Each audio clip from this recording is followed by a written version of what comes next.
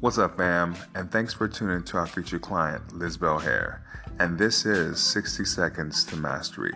Today, we're going to talk about branding pillars. And the first one is brand promise. So, you can work on your catchy tagline now. Your brand promise should be targeted toward the customer, indicate your vision, and still convey what you actually do. It's a tough balancing act, so be patient. Next, we have positioning statement.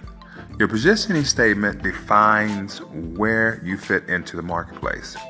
This can help guide both your internal and external messaging. And then we have your target audience. Hopefully, this part isn't new.